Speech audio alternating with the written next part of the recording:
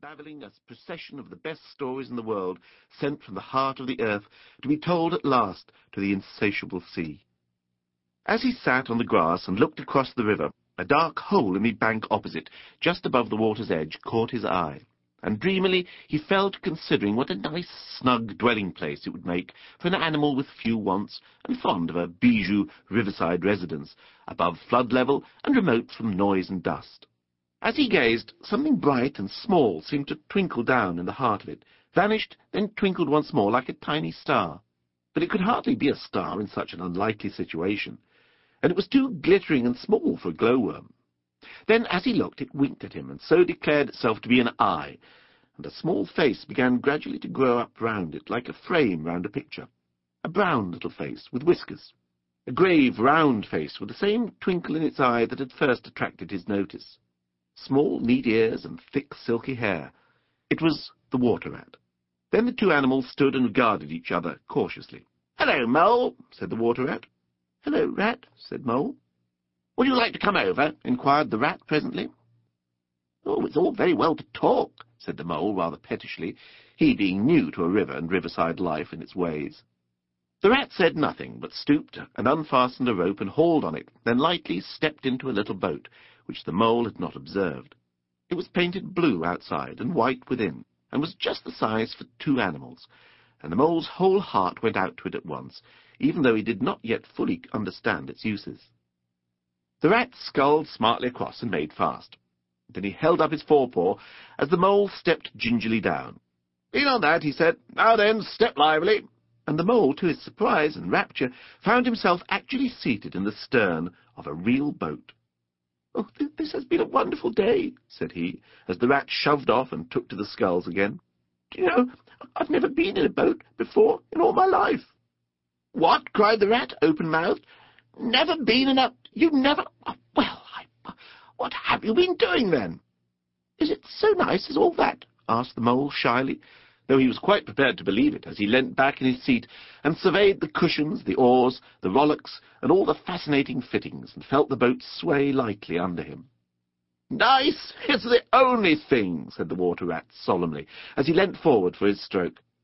"Believe me, my young friend, there is nothing, absolutely nothing, half so much worth doing as simply messing about in boats. Simply messing," he went on dreamily, "messing about in boats. Messing—" "Look ahead, Rat!" cried the Mole suddenly. It was too late. The boat struck the bank full tilt. The dreamer, the joyous oarsman, lay on his back at the bottom of the boat, his heels in the air. "About in boats, or with boats," the rat went on composedly, picking himself up with a pleasant laugh. "In or out of 'em, it doesn't matter. Nothing seems really to matter. That's the charm of it.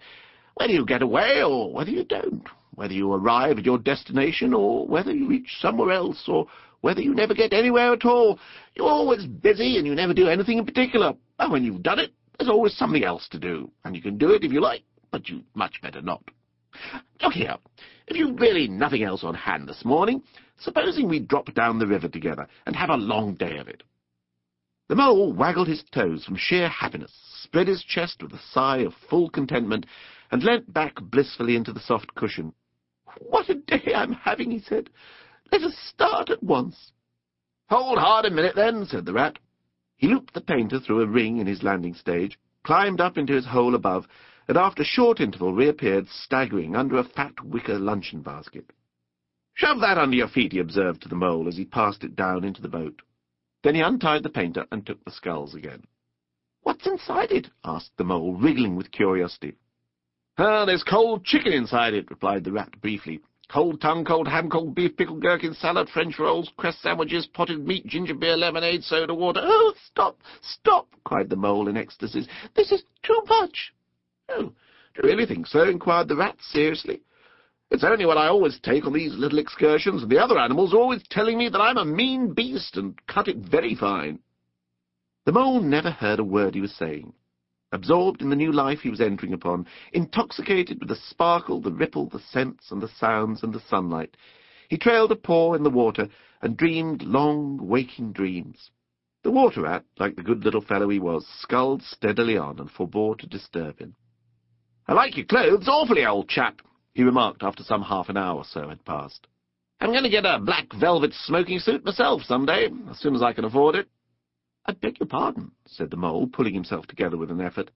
"You must think me very rude, but all this is so new to me. So this is a river?" "The river," corrected the Rat. "And you really live by the river? Oh, what a jolly life!" "By it and with it, and on it and in it," said the Rat. "It's brother and sister to me, and aunts and company, and food and drink, and, naturally, washing. It's my world, and I don't want any other. What it hasn't got is not worth having, and what it doesn't know is not worth knowing. Lord, the times we've had together, whether in winter or summer, spring or autumn, it's always got its fun and its excitements. When the floods are on in February, and my cellars and basement are brimming with drink that's no good to me, and the brown water runs by my best bedroom window, or again when it all drops away and shows patches of mud that smells like plum cake, and the rushes and weed clog the channels, and I can potter about dry shod over most of the bed of it, and find fresh food to eat, and things careless people have dropped out of boats." "But isn't it a bit dull at times?" the Mole ventured to ask. "Just you and the river, and no one else to pass a word with?" "No one else to... Well, I mustn't be hard on you," said the Rat, with forbearance. "You're new to it, and of course you don't know. The bank is so crowded nowadays that many people are moving away altogether.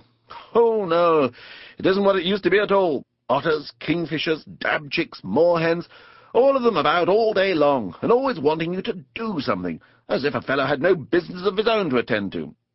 "What lies over there?" asked the Mole, waving a paw towards a background of woodland that darkly framed the water meadows on one side of the river. "That? Oh, that's just the wild wood," said the Rat shortly. "We don't go there very much, we river bankers." Aren't they very nice people in there?" said the Mole a trifle nervously. "Well," replied the Rat, "let me see. The squirrels are all right, and the rabbits, some of them, but rabbits are a mixed lot. And then there's Badger, of course. He lives right in the heart of it. Wouldn't live anywhere else either, if you paid him to do it. Dear old Badger. Nobody interferes with him. They'd better not," he added significantly. "Why, who should interfere with him?" asked the Mole. "Well, of course, there are others," explained the Rat in a hesitating sort of way. "Weasels, and stoats, and foxes, and so on. They're all right in a way. I'm very good friends with them, past the time of day when we meet and all that. But they break out sometimes, there's no denying it, and then, well, you can't really trust them, and that's the fact." The Mole knew well enough that it was quite against animal etiquette to dwell on possible trouble ahead, or even to allude to it, so he dropped the subject. "And beyond the wild wood again?" he asked, "where it's all blue and dim, and one sees what may be hills, or perhaps they mayn't, and something like the smoke of towns, or is it only cloud drift?" "Beyond the wild wood comes the wide world," said the Rat, "and that's something that doesn't matter either to you or to me. I've never been there, and I'm never going, nor you either, if you've got any sense at all. Don't ever refer to it again, please. Now then, here's our backwater at last, where we're going to lunch." Leaving the main stream, they now passed into what seemed at first sight like a little landlocked lake. Green turf sloped down to either edge, brown snaky tree roots gleamed below the surface of the quiet water, while ahead of them the silvery shoulder and foamy tumble of a weir, arm in arm with a restless, dripping mill-wheel, that held up in its turn a grey-gabled mill-house, filled the air with a soothing murmur of sound, dull and smothery, yet with little clear voices speaking up cheerfully out of it at intervals. It was so very beautiful that the Mole could only hold up both forepaws and gasp, "Oh my, oh my, oh my." The Rat brought the boat alongside the bank, made her fast, helped the still awkward Mole safely ashore, and swung out the luncheon basket. The Mole begged as a favour to be allowed to unpack it all by himself, and the Rat was very pleased to indulge him, and to sprawl at full length on the grass and rest, while his excited friend shook out the tablecloth and spread it, took out all the mysterious packets one by one, and arranged their contents in due order, still gasping, "Oh my," at each fresh revelation. When all was ready, the Rat said, "Now pitch in, old fellow," and the Mole was indeed very glad to obey, for he had started his spring cleaning at a very early hour that morning, as people will do, and had not paused for one bite or sup, and he had been through a very great deal since that distant time which now seemed so many days ago. "What are you looking at?" said the rat presently, when the edge of their hunger was somewhat dulled, and the mole's eyes were able to wander off the tablecloth a little.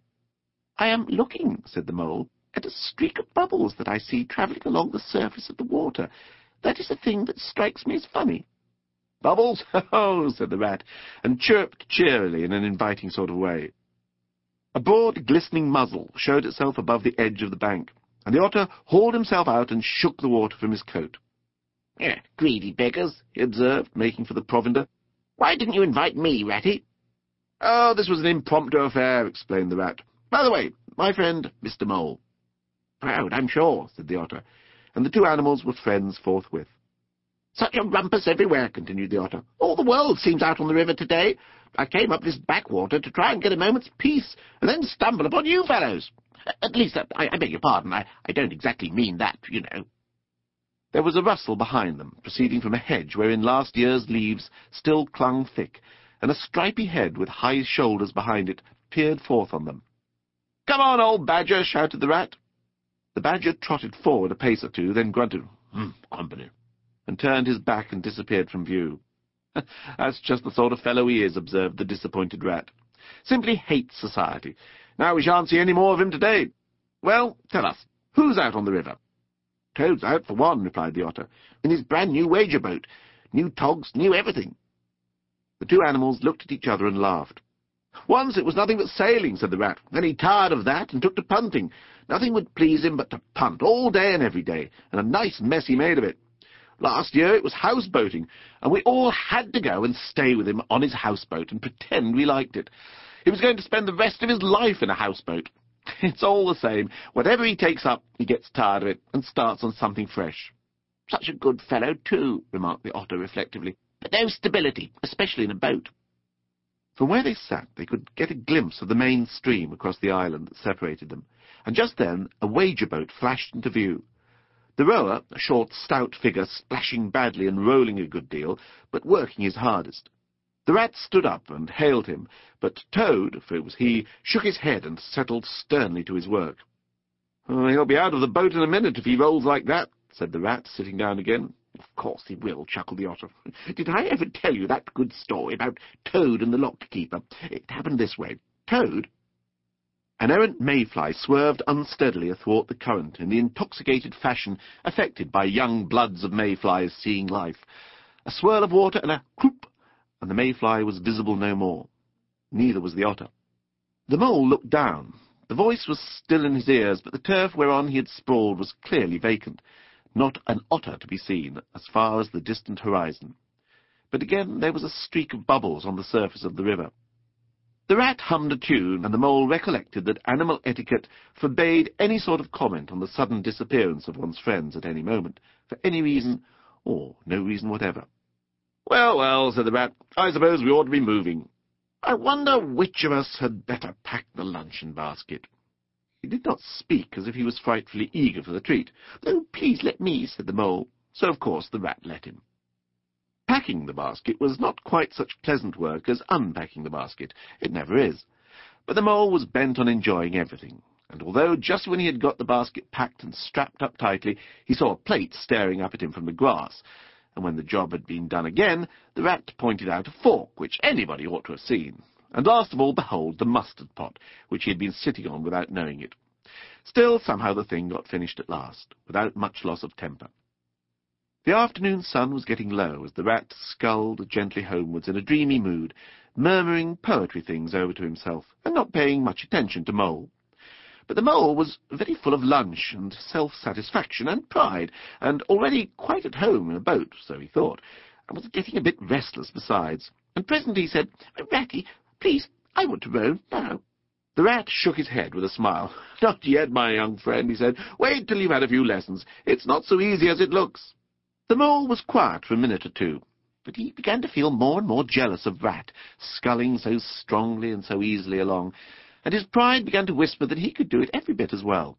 He jumped up and seized the scull so suddenly that the rat, who was gazing out over the water and saying more poetry things to himself, was taken by surprise and fell backwards off his seat with his legs in the air for the second time, while the triumphant mole took his place and grabbed the sculls with entire confidence. "Stop it, you silly ass!" cried the rat from the bottom of the boat. "You can't do it! You'll have us over!" The mole flung his